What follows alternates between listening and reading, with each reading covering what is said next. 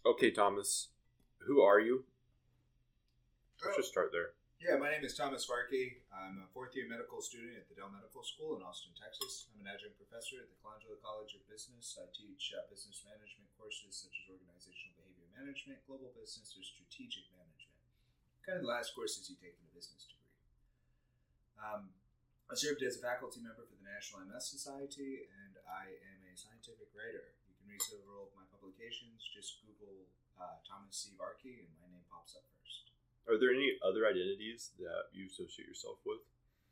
I like to imagine that I'm a philosopher. In fact, I joke that if philosophy paid better, I would do that because it would allow me to walk, talk, and think all day. I mean, the famous picture of Socrates talking with Plato as he walks through the Lyceum is probably one of my favorite ones. Very similar in nature to Charcot and the lecture at the Salpêtrière. Great paintings, by the way. But yeah, I'd have to say I'm probably a philosopher at heart. Do you identify at all as an athlete? How much running do you do these days? 3 to 5 miles every day. I stopped for a short period because it turns out it's impossible to help somebody with their accounting homework while running at 6 o'clock at night in the dark in a park without falling over and getting really, really injured. So you injured yourself? Yeah. Okay, it wasn't a shift in priorities. It was a shift in your ability to run for the moment. Yeah. I get that. So I had to take a break for the last 2 weeks. My girlfriend she's made fun of me and then proceeded to baby me for the last 2 weeks. But 3 or 4 miles a day, that's a lot of running. Yeah. I enjoy running. It's moving meditation, a chance to decompress from the day. Oftentimes, especially with the work I do, you're constantly thinking you're on your feet all the time, and they're not productive thoughts. They're usually little bits and pieces that will pop in, such as, I need to make sure that I dose the patient's lisinopril according to the kidney functionality, or if I don't go and talk to the social worker, she won't see this note until tomorrow morning, which means she won't get started, which means the patient will be here in an additional day or 2. And so those are less important thoughts. And so by running, I get a chance to clear my headspace and think about the things I want to think about. I've had some of my most brilliant ideas for either research papers or other major thoughts, either while dancing. I like to shuffle dance. Or while running. So that's why I run a lot. I understand a lot of authors are like that. They'll go run up a hill and suddenly at the top they'll have a big insight into whatever paragraph they've been working on for that month or whatever. It's a beautiful concept. I'm currently writing a paper on hiccups and the cure for hiccups using a new neurologic method. Elliot showed it to me. Mm-hmm. And so Elliot, Teresa, and I are going to be authors on this with a new method. It's kind of spread like wildfire here at the medical school because it works. How does it work? Well, what you do is think about the diaphragm. It's a giant muscle, right? And it's like a parachute. It goes down, and that creates a negative inspiratory pressure, And because the outside has a pressure of 1 atmosphere, obviously, 1 atmosphere, it pushes the air into your lungs. And then when the diaphragm relaxes, there's no longer that negative inspiratory pressure, and so the air rushes out. Right. In, out, in, out. When you hiccup, the diaphragm and the intercostal muscles just fire randomly, and the larynx closes, and so you go over and over again as the larynx closes. Normal people, you get 3 or 4 of those, and it's over. In some people, it lasts upwards of 48 hours, and it's called persistent hiccups. Some people, it lasts upwards of 2 months, and that's called intractable hiccups. That's very annoying. Can you imagine trying to sleep through that? I can't. But now it's tractable? So what you do is you press on the tragus of the ear in and out, in and out, in and out, while sucking through a straw. Kind of looks like this. And because there's this feedback from the mandibular root of the trigeminal nerve, and because there's this sucking pressure coming in, it causes the entire system to reset. Wow. Totally bonkers. I'll have to try it the next time I have hiccups. Yeah. So you're going to read to me a letter that you wrote or a speech that you gave to Where? Can you give the backstory on this? So I was president of the Alpha Chi Society. I was president of the Alpha Chi Society here at Grand Canyon University, and I wrote this actually as part of a speech. We were talking about the conjoinedness of humanity and like the mission, vision of where we need to be moving toward. And so, as president, it was my job to give that particular speech. And so, I wrote this while kind of jotting down my thoughts, and I left it in a journal, and I like totally forgot about it. And it was probably the most profound thought I'd had at the time. And so, like, I actually sent it this morning. We have one enemy, disease, part of one family, the human family. We share one emotion, love in its various forms. We are human beings, learning to be better every day. There's no place at least in my mind, there's no place for ego, for having to be correct, for this insatiable stupidity that is war. We've got enough problems as it is. The universe doesn't give one crap about you. It couldn't care less. There's so many things that have to kill you. Why do we have to fight each other? Death needs to die, and I'd be very glad to be the first one to say that. How's your view on the meaning of life changed since you wrote that speech, if at all? I think that was actually the beginning of the change in my idea of the meaning of life. I don't think life has a particular meaning. I think it's similar in nature to dance, right? In what way? So, when you dance with your friends at a party in a conjoined way, conga line or the Hava Nagila, right? You're not really purposefully doing anything for any reason, right? It's a dance of enjoyment. And I think the purpose of life that we often have struggled either philosophically, metaphorically, etc., miss the damn point. Life isn't about becoming something, it's about existing. You're joining the dance with others. People cycle in and out of that dance. But life itself is that moment. It's a very Buddhist idea. Really? Would you agree? That life is not about desiring, or at the very least, desiring is the source of suffering in life. Mm-hmm. If you can separate the future from the now, separate the wanting from the liking, then you'll have more gratitude in life, you'll have more happiness in life. That's the beauty of people in the recovery community. If you ever get a chance, I highly recommend that you make it to an open meeting of Alcoholics Anonymous. I would love to go. Truly. Those people are probably some of the most spiritual people you'll ever meet. One of the most spiritual men I've ever met is a man who's been sober from heroin for exactly 5 months. And he looked at me dead in the eyes and he said, Thomas, the reason I say I'm sorry, the reason I admit my faults fast and I work to change them is if I don't, my addiction's in the parking lot doing push-ups, waiting for me to beat the crap out of me and take me back out to the streets, to the bridge that I had to sleep under before. Those people are some of the most grateful people you'll ever meet. Absolutely. Do you think some people are predisposed to having addictions in their life? Certainly they can be conditioned to it either through some trauma they experience or through the environment in which they grew up or come to know in high school or beyond. But I mean more genetically speaking, are there people who on a neurological level are predisposed to addictive behaviors? We know this to be a fact already. Okay. ADHD is well known to be a predisposing factor to addiction. They find themselves being drawn to anything that increases dopamine in their circuitry, and that means any of the hardcore illicit drugs, alcohol, tobacco.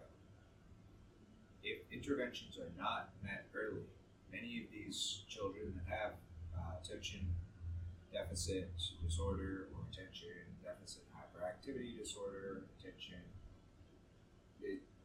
they will find themselves either in an institution working to get sober, in an institution in the military because they need the strictness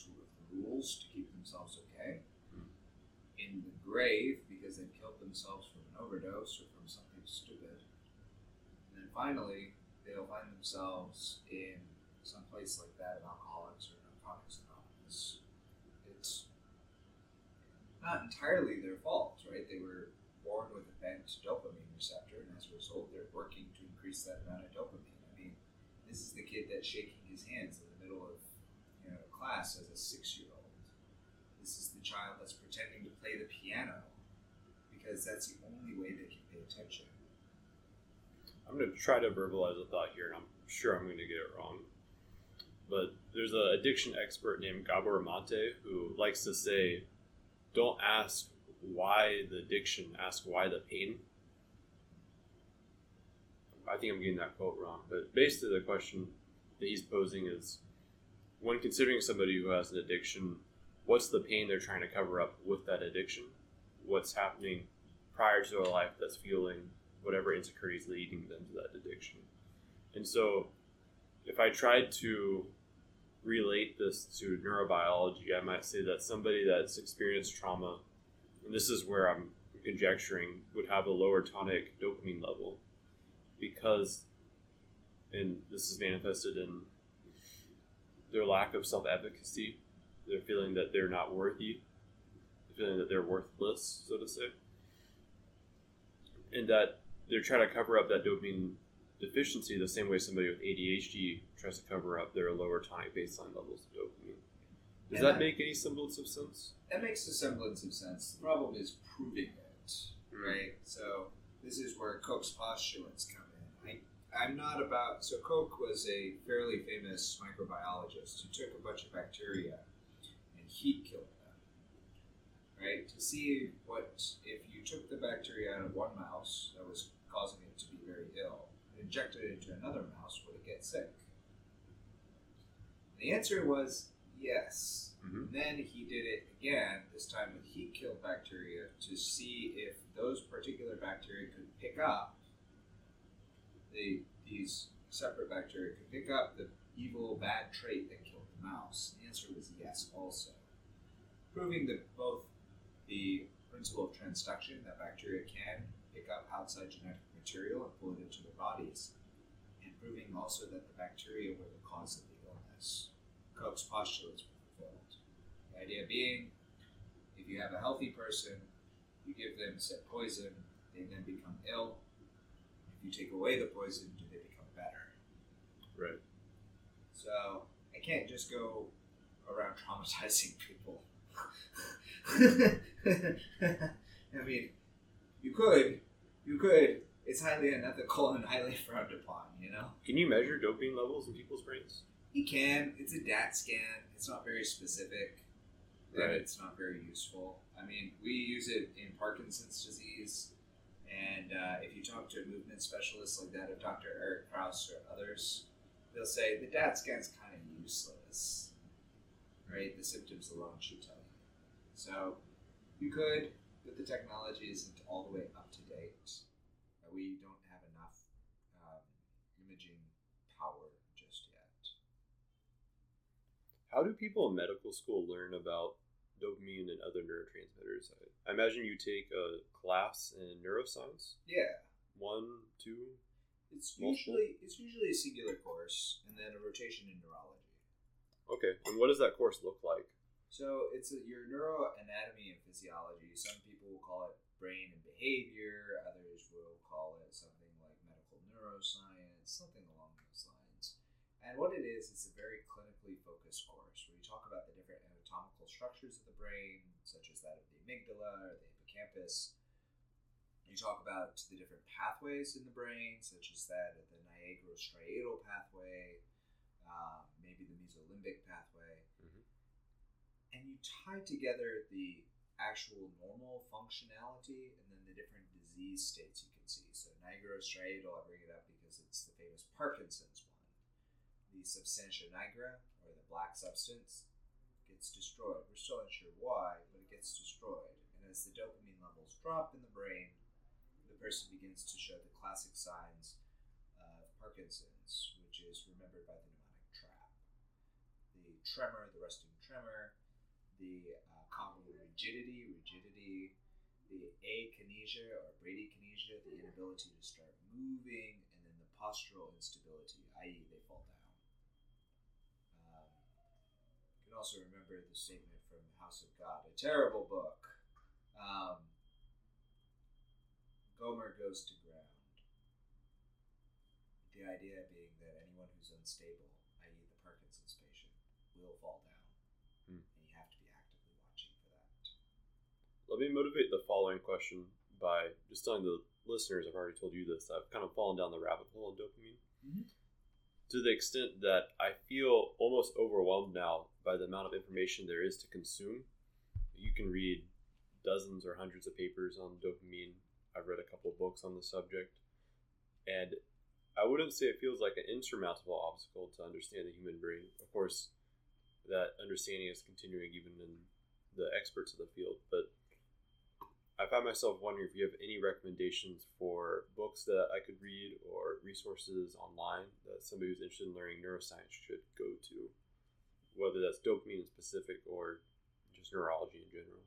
If you want to learn neural anatomy, and you want to learn it like doctors do, then the thing you should go and read is you should read Neural Anatomy Made Ridiculously Simple. It's a really tiny little book. It's blue. I actually loaned it to a mutual friend of ours, Ian Alahawan. And great little book. I think he still has it, actually. That sounds consistent with Ian's behavior. Great book.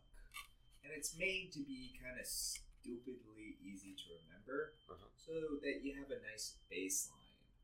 Remember, the peer-reviewed literature is going to be dense. It's people like Dr. Elliot Froman, Dr. Stephen Valletta, Dr. Peter Calabrese, going toe-to-toe, trying to find the newest, greatest, latest thing that can help your patient, or the newest, greatest, latest thing that explains the physiology ever so slightly better.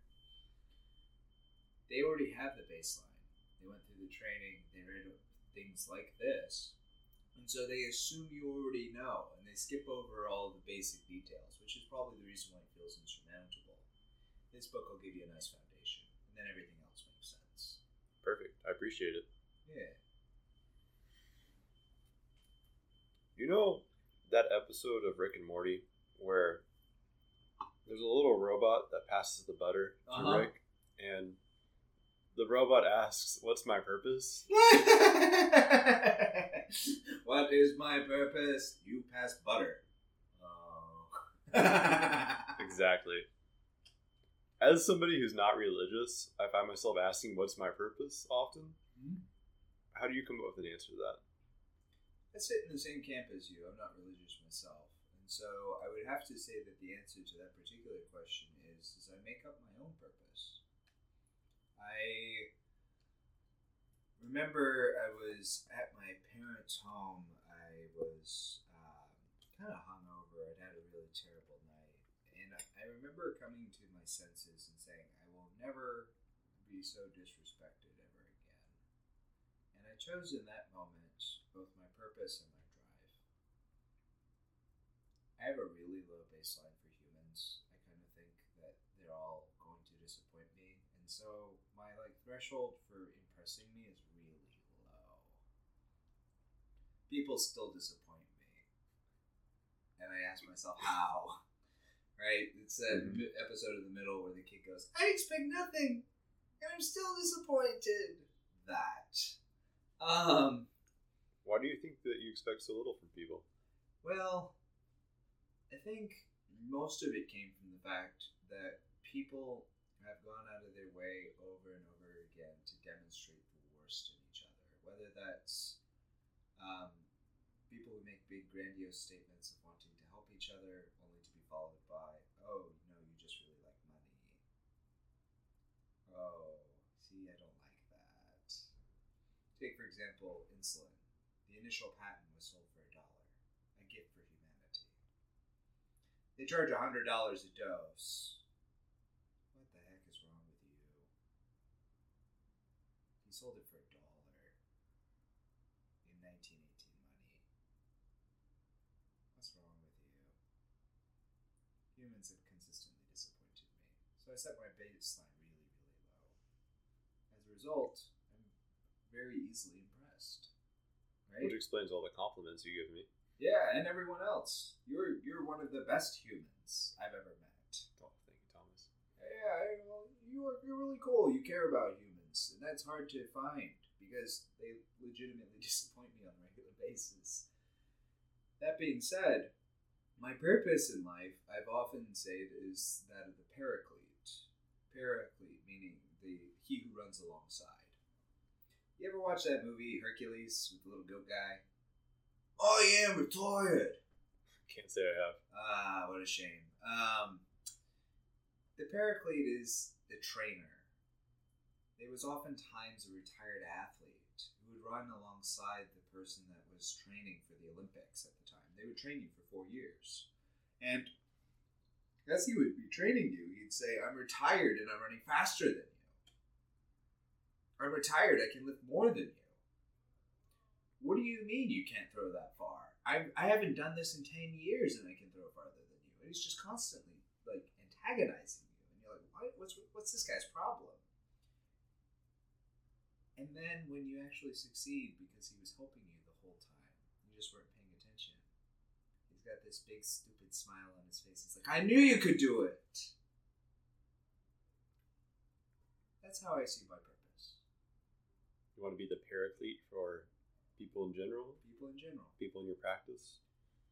Both the people I help as patients and the people that I help as friends. Anyone who kind of stumbles along my path. I have quite a few mentees I've picked up over the years. People who would come to me for advice or we talk to. Yesterday is a good example. I started getting phone calls at 8 a.m., 10 minutes after I woke up. I would get them in between patient calls and in between traveling to different clinical sites. And then I didn't stop until 10:30 at night. You're a good person, Thomas. I appreciate that. But I think that it's just me fulfilling my role. I'm hanging out. I'm doing my thing. I'm encouraging people. Sometimes they need a little bit extra encouragement. Last night I was talking with a friend of mine. She feels really bad because she's working on getting her feet underneath her. And she was talking about how she was a failure. She's unable to make it. This is really hard. And I told her, I said, well, this is the anxiety talking. In your job interview tomorrow is going to go wonderfully. You worked very hard on getting into your MBA program. And I might not compliment you to your face all the time because you and I are working on things. But at the end of the day, I'm very proud of all the efforts you've made over the last 6 years. Were you always so supportive as a person? Well, I know we've discussed that you are on the spectrum for autism. Mm-hmm. Did that manifest differently whenever you were younger than it does today? Yeah, actually. Before the age of 20, I used to think most people were kind of stupid. Because I try and explain things to them, or I try and be like, why are you like this? Good for instance is I would watch my dad trying to cut bread with a butter knife. And I'd be like, where was the logical failure? Where did we do it wrong? How can we not do this again? And that kind of behavior, that kind of mindset oftentimes made me into kind of what people would call a dick. But it was because I cared about him. So I found better ways to demonstrate the same caring and love that I always had to begin with. I just didn't know how to explain it. With regards to autism, we talked about, this probably months ago, but what the neurobiology of it was. And I remember you saying something along the lines of the dopamine circuitry being altered. Yeah, so there's... But the picture appears to be a little bit more complex based on the research that I've done. Mm-hmm. I'd love to hear your thoughts on, being as educated as you are and having a personal experience with it, where you're at right now with your understanding. So when we're talking about the autism spectrum, you're really talking about a number of diseases. So while I sit on the autism spectrum, I'm Asperger's disorder. And so it's ever so slight. I view the world a little bit differently than most people do, and I have a difference in emotions.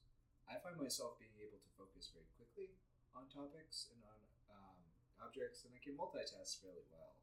I joke that I have 8 tracks running at all times in my head. Usually, they're running failure mode. Like, what's going wrong? How can I fix this? How can I prevent further problems? But that being said, that is probably more likely a dopaminergic problem, where I have a little bit of a higher base tonicity than most people. Whether you have phenylketonuria or other disorders that would put you on the autism spectrum, that would be a different problem. And that's the reason why it's very complex. Usually when there's a word disorder associated with something, right, such as Down's syndrome, we don't fully understand the cause, and we just kind of lumped it together based on symptoms. Autism spectrum is one of those. Help me understand something. With ADHD, the baseline is lower than normal, and that leads people to be hyperactive. You're saying with your particular situation, your baseline is higher than normal, and that also leads you to be more energetic. Not more energetic. I would say more. I like to sit a lot. I like to think a lot.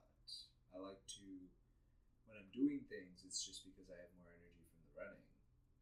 But like my actual thinking processes run faster than most people. The joke I used to tell is, I'll outthink you. And oftentimes I figured out what you were about to do about 3 or 4 minutes before you figured out what you were going to do. You're also a very curious person. Mm-hmm. How much does boredom bother you? I don't mind boredom, but I have to have a real reason. If you want to kill me, make me wait in line. I actually started counting the ants when I visited Knott's Berry Farms because I was stuck in line for half an hour to ride a 20-second ride. And I remember staring my girlfriend in the eyes and saying, "Why do you hate me? Why would you take me here?" Yikes. Yeah, no. I hate amusement parks. God. Pointless waiting. Pointless boredom. Whereas, if it's very purposeful, so I have a stoic practice. I used to practice once a month where I lay on the floor, completely still. I eat nothing but really stale bread and really water that's been sitting out for a few days. And this was to reset my kind of baseline for human suffering. For how long? 24 hours. Okay. I've heard of a number of practices like that. One man, I think, does a week where he just sleeps on the floor and eats beans and oatmeal. That's his deal. I think it's a good practice. I've taken up the habit of wearing only black shirts. Well, unless it's a special occasion, but for the most part, I just bought these 9 black t-shirts. And I'll dress up with a jacket occasionally if I'm feeling that, but simplicity is nice and it's much more efficient. So let's say you come home and you're going to entertain yourself somehow. What's your go-to source of media? I know you like YouTube videos, that you'll do history stuff, but you're also on Instagram, and clearly you read a lot. Yeah, so it really depends on what I'm feeling for the day. If I'm looking for more intellectual stimulation, which does happen from time to time, I'll go and I'll start either reading or writing a paper. I get a thrill out of thinking through a problem and thinking through it well. So one of my most recent papers that's under peer review is at the Journal of Perspectives on Medical Education. And this particular paper is the Mongoose paper, where we talk about logical heuristics. Oftentimes people quote the Bader-Meinhof phenomena when talking about the relative rate at which a disease occurs. Bader-Meinhof being the idea that rare things are always rare, and just because you've heard about it, now you're looking for it. I.e., there's only a certain number of yellow cars ever made. Just because you know about yellow cars means you're now looking for them, and that's why they all of a sudden popped out of nowhere. Black swan phenomenon. Yeah. Whereas on the other side, I wrote this paper called The Mongoose Phenomenon. It's actually an idea of mine, and the name came from a buddy of mine in Barbados. Mongooses live between the Tropic of Cancer and the Tropic of Capricorn. They're a really, really common animal. They eat little rats and snakes and other things like that. But most of the time, people have never seen them, even though they're super common. And the reason why is you weren't looking. They're just sitting over there doing their little mongoose thing, rolling in the dirt, eating a snake. doing the mongoose thing. But because you're not looking, you'll never see them. And we wrote this paper as kind of a response because I heard for the millionth time, when you hear the beating of hooves, Thomas, don't think zebras. And I looked at the guy and I was like, MS was one time considered very rare. Then they invented the MRI machine. You're not looking, so you won't see it.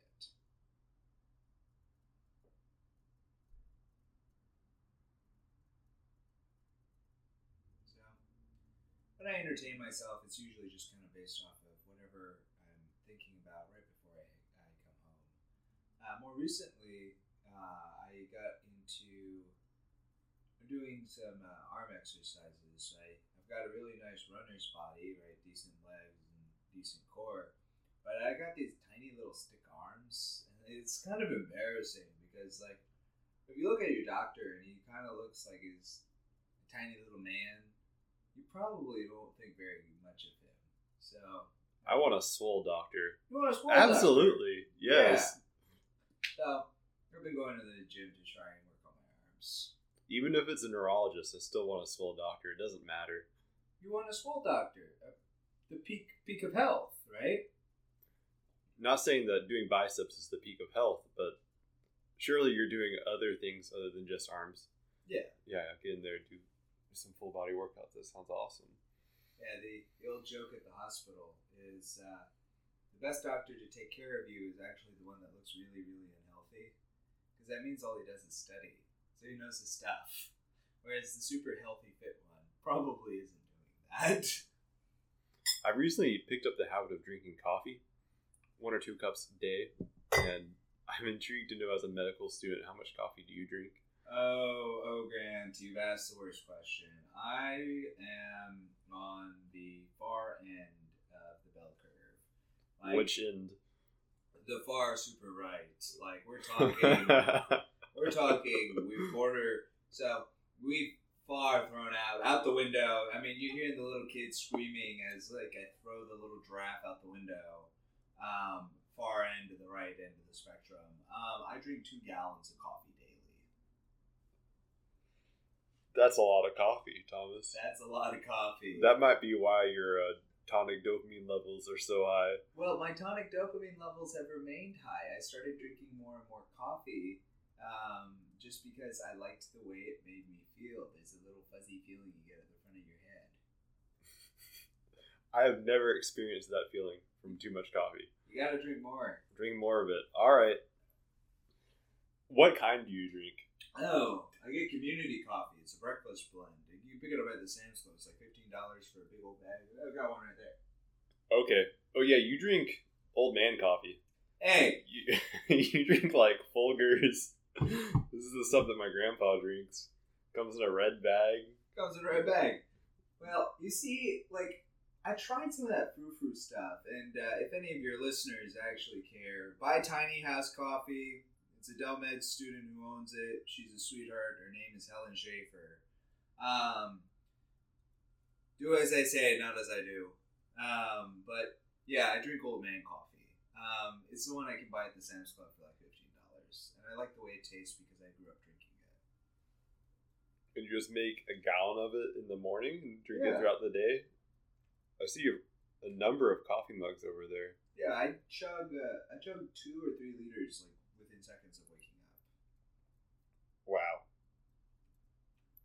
Do you sleep all right? Yeah, I sleep.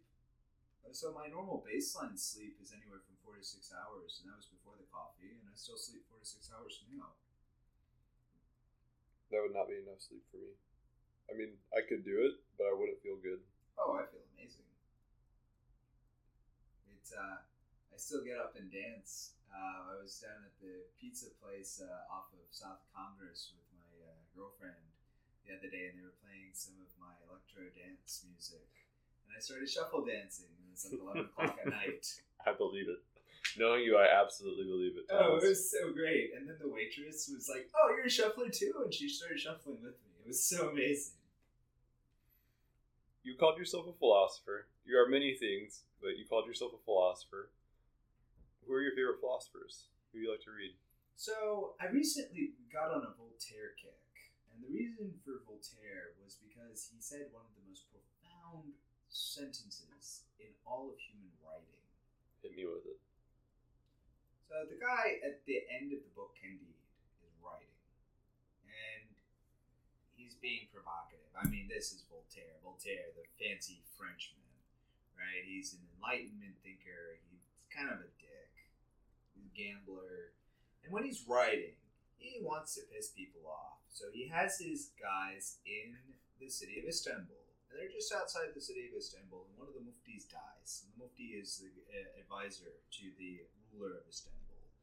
One of the muftis dies, and they're like talking about the fact that the mufti is dead. And Voltaire introduces this character called the Turk. Doesn't even give him a name, okay? Doesn't give this guy a name. And this is where you like start to hear the kind of insanities that is Voltaire. And he like dead ass is they're talking to the Turk, and they're like, "What do you think of the death of the mufti?" And they like, and he's like, "I don't care. You see, I live here with my garden. I take care of it. I eat the produce of it." And this is then where the most profound sentence in the whole damn book comes. For we must all tend to our own garden. Period. End of book. That's a mic drop right there. Holy crap, it comes right out of the mouth of a Turk. This is Catholic France, 1700s. Voltaire, you sly dog. The hell is wrong with you? And I fell in love with that idea. It's the idea of, I don't care about the politics of the world. Whether you're talking about the Donald Trumps, the Joe Bidens, or the Joe Blows, I don't care. They don't affect me. But you know what does? My neighbor Nick that lives next door. My friend Grant, who's writing in Texas 4000. My girlfriend, who needs special attention today. Those are the people that matter. My brother John, who lives in Indiana. I have to tend to my own garden. I have to make sure my weeds have been plucked.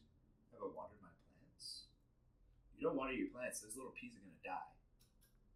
And when they die, you can't fix it. It says a lot about you as to what you consider your garden. I can imagine other people would say, my own garden is my body. I need to take care of it. I need to get that six-pack. Or my own garden is my work. I need to take care of my law firm. Whatever the case might be. But for you, your garden is other people, and that's really beautiful, Thomas. Thanks, Grant. Before our podcast, you said something along the lines of dopamine is short-term desire and serotonin is long-term happiness. Yep. I'd like to discuss that idea a little bit more with you now. I don't think anybody can get past dopamine. Even if you reach nirvana to the extent that somebody can reach nirvana, all your happiness comes from helping other people. You're the Buddha. You say to live life is to have compassion for others. There's still a value there. Mm-hmm. And that value is still going to motivate you to do things in the world. Sure. And point of fact, you literally can't move without dopamine coursing through your brain. So my question for you is, where do you find that balance between your brain being dopaminergic as it is, and also wanting to experience the present and experience other people in a way that's very healthy? So this is the part where I ask, is this podcast rated PG-13? You can say whatever you want. Cool. So there are 4 F's of biology. Feeding, fighting, God, there's a third F, and then fucking. I mean, reproduction. Okay. And these 4 things are as a result of dopaminergic circuitry, right? You have to eat. You have to move. You have to go defecate. These things are all dopaminergic. The problem is that it makes you feel a little nice to do those things. I like sex. Sex is great. Sex is nice. Sex is a dopamine rush. Mm-hmm. And a one-night stand sucks. Because once the sex is over, there's nothing left. I've got my nut, your oob is there. Right? And it's the reason why Sam Smith in the song says, "Stay with me." He wants a deeper connection, but he's not going to get it. He's looking for it the wrong way. Humans intrinsically want the dopamine until it's over. And then they move on to the next dopamine. The reason why long-term happiness is serotonin modulated is that humans by and of themselves are social creatures. We like to have social bonds, and that's modulated by serotonin, right? A relationship with your wife is a result of serotonin. There's this bond that's developed and maintained through the dopaminergic release of sex, through the dopaminergic release of eating, through the dopaminergic release of spending time together, holding hands. But the serotonin baseline has to exist for there to be baseline happiness. So people should still go out and find mountains to climb, still go out and pursue difficult things in their career and in their lives.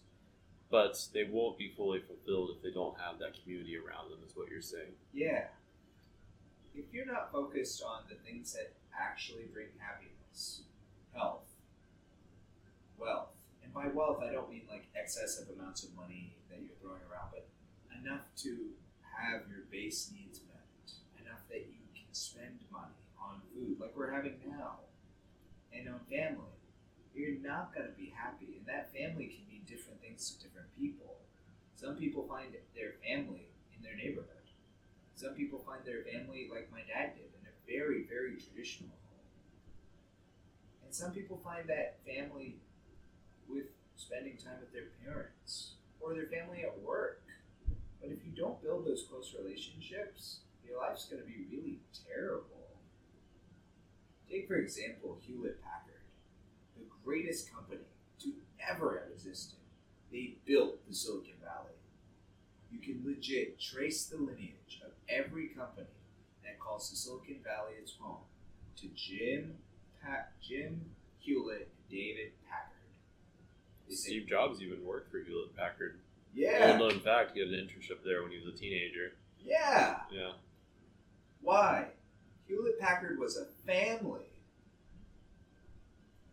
Jim treated and Dave treated his employees like they would their brothers, their sisters, their daughters, their sons. They knew their names of their kids, sometimes even the names of their dogs. They'd ask about them. You felt like you belonged, and many people did.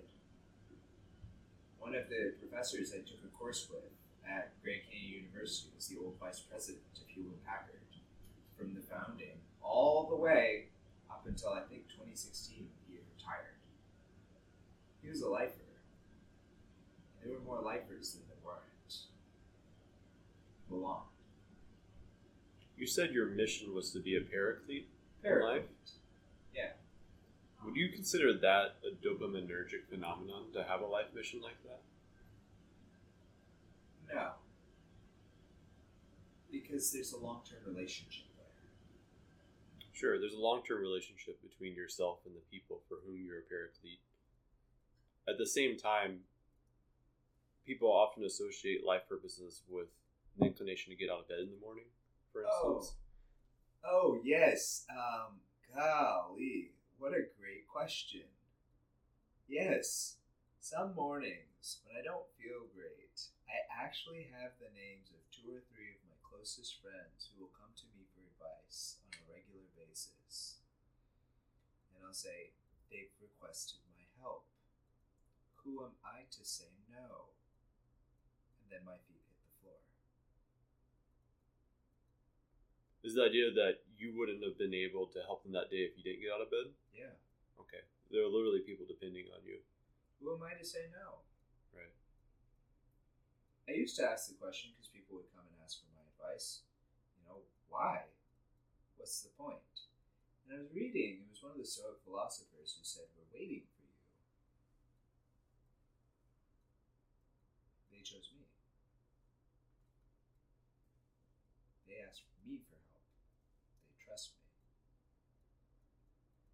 That's something I can't get past. It's a powerful thing. It's a powerful thing. In my gratitude lists, I don't tell these people very often, and I probably should. gratitude list, it pops up. Usually the first 2 or 3 things. People trust me.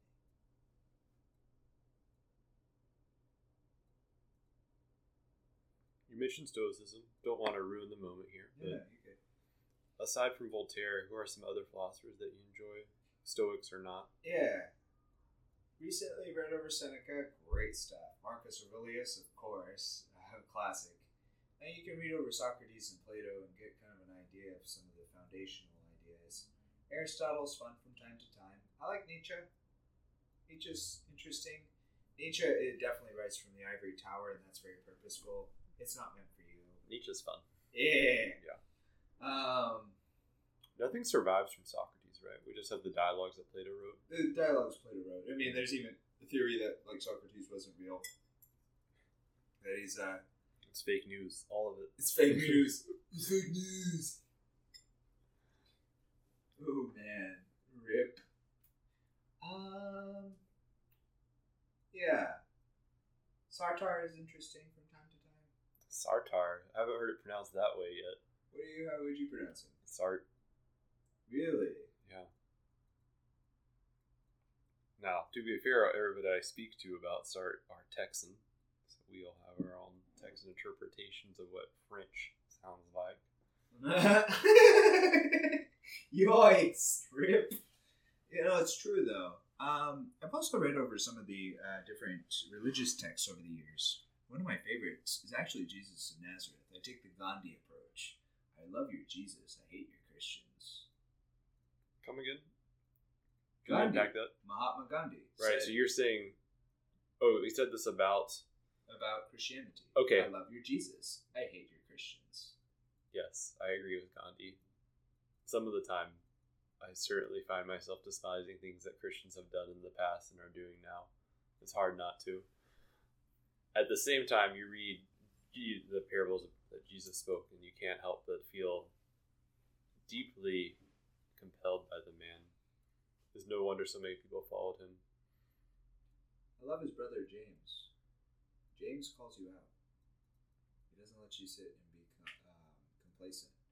He often says things that are kind of highly provocative.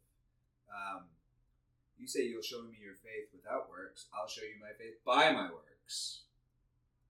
The idea being that words are nice. Good for you. Actions speak louder than words. Do you have any favorite books of the Bible? Book of James is one of my favorites. Okay. It's actually the only one I still read. Fair enough. We've been reading Mark, Acts, and some of the letters from Paul, some of the Pauline epistles. Paulinian scriptures are always interesting. Paul comes across as kind of a jerk at times, and that he does. Very purposeful. What gets me is how disorganized Christianity was for hundreds of years, even into the 4th century. They were playing it by ear. They were talking about, or they're discussing what should be in the canon, what shouldn't, what should be Christianity at its core. Yeah, I mean, you hear about the Council of Nicaea, and I mean, St. Jerome and Augustine went toe-to-toe. I mean, they legit, like, had a fist fight. And that's always interesting. Of course, then they write about how they love each other very, very much. It's very reminiscent of the arguments that happen in the surgical halls. For those who aren't in the know,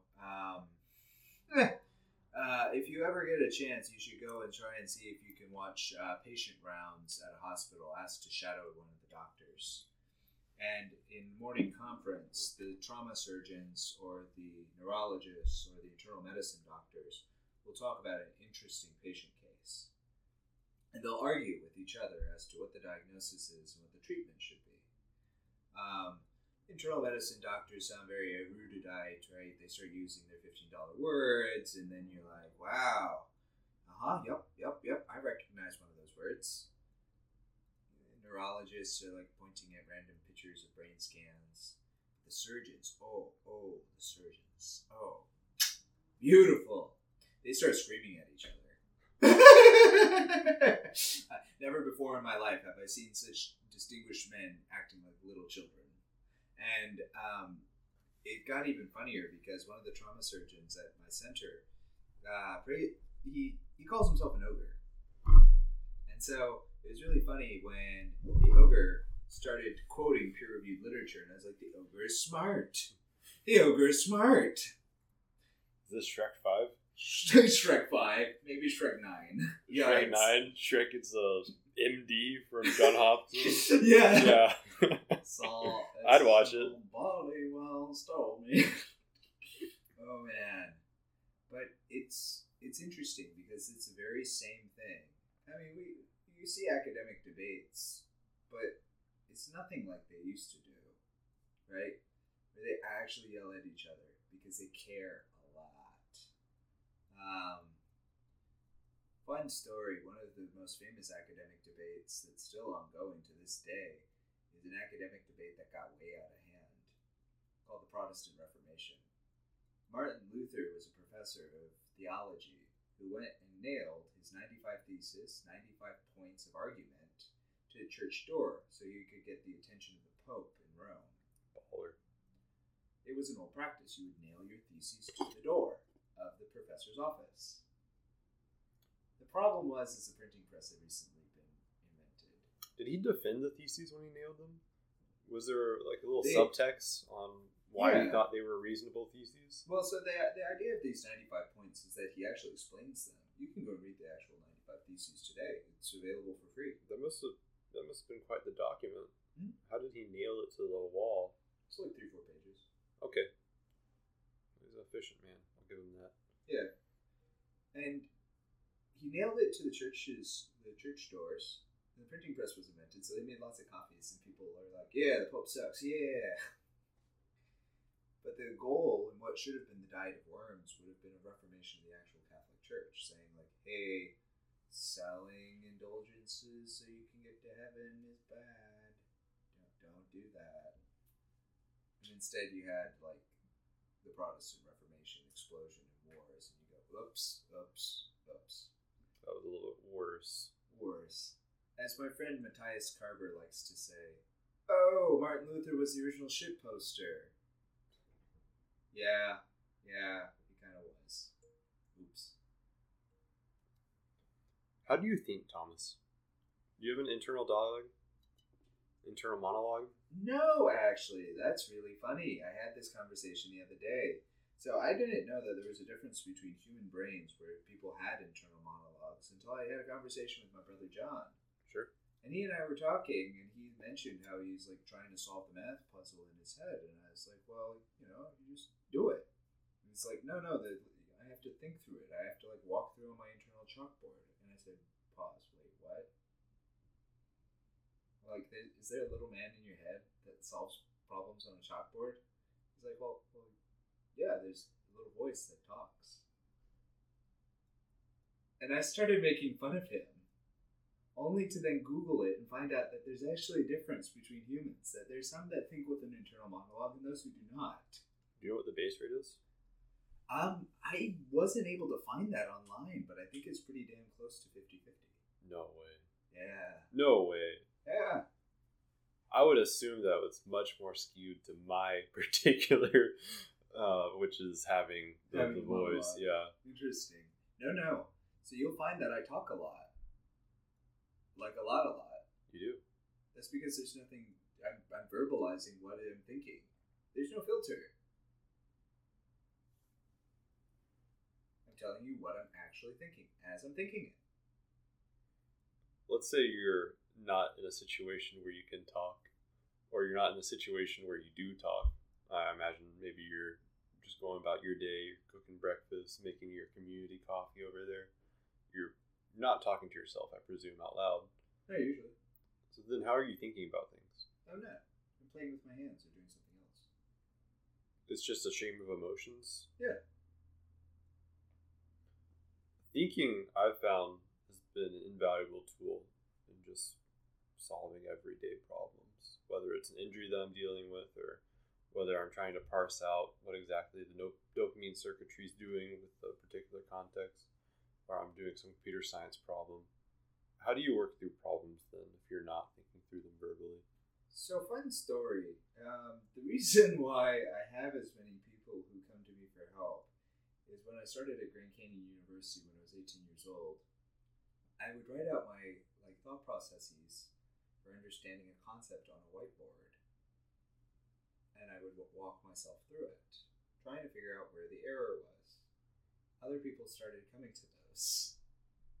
I started tutoring them as a result of me walking through my own thought process. Next thing I knew, I was tutoring half the school. And my number leaked. And so people would call me at random hours of the night asking for free tutorial help. Because I was just walking through the process. I've been tutoring people as long as I've been learning in an academic setting.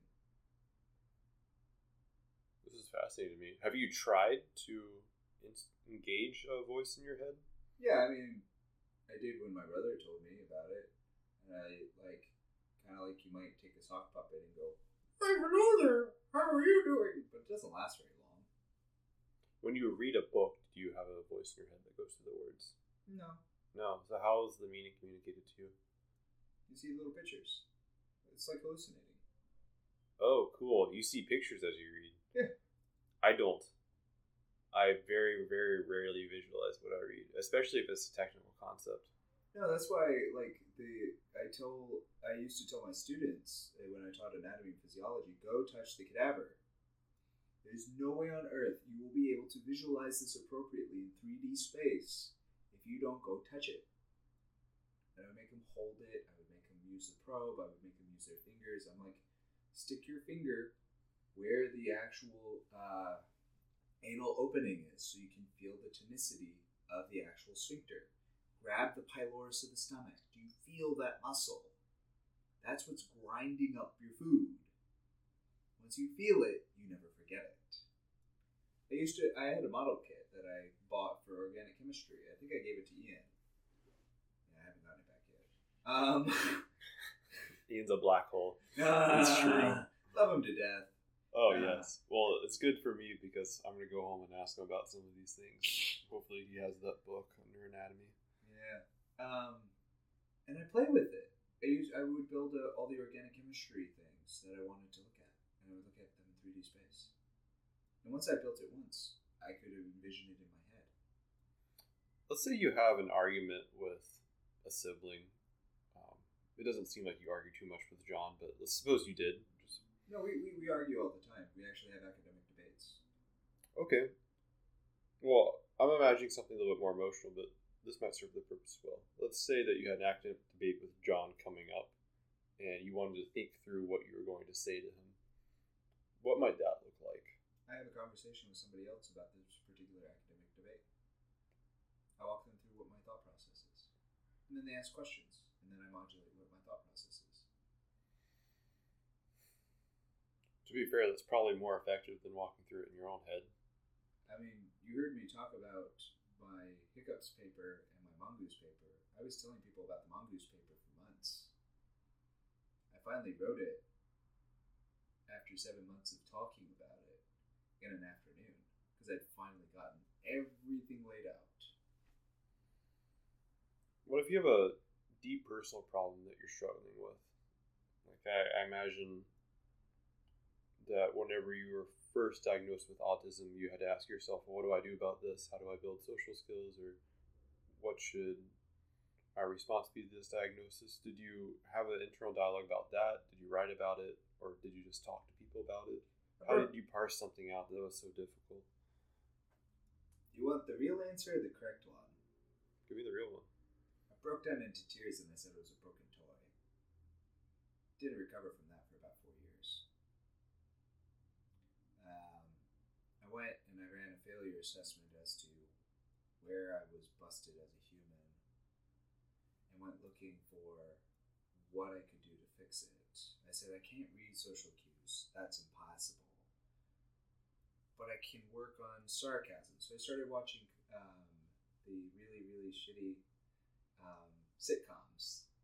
And every time there would be a laugh track, I would rewind and play it again. And then rewind and play it again. And then rewind and play it again until I finally understood what it was about what he said that was funny. It's the only place I knew that I could find sarcasm. I watched through videos on emotional intelligence done by the School of Life and other YouTubers to try and gain a better idea of dual perspective.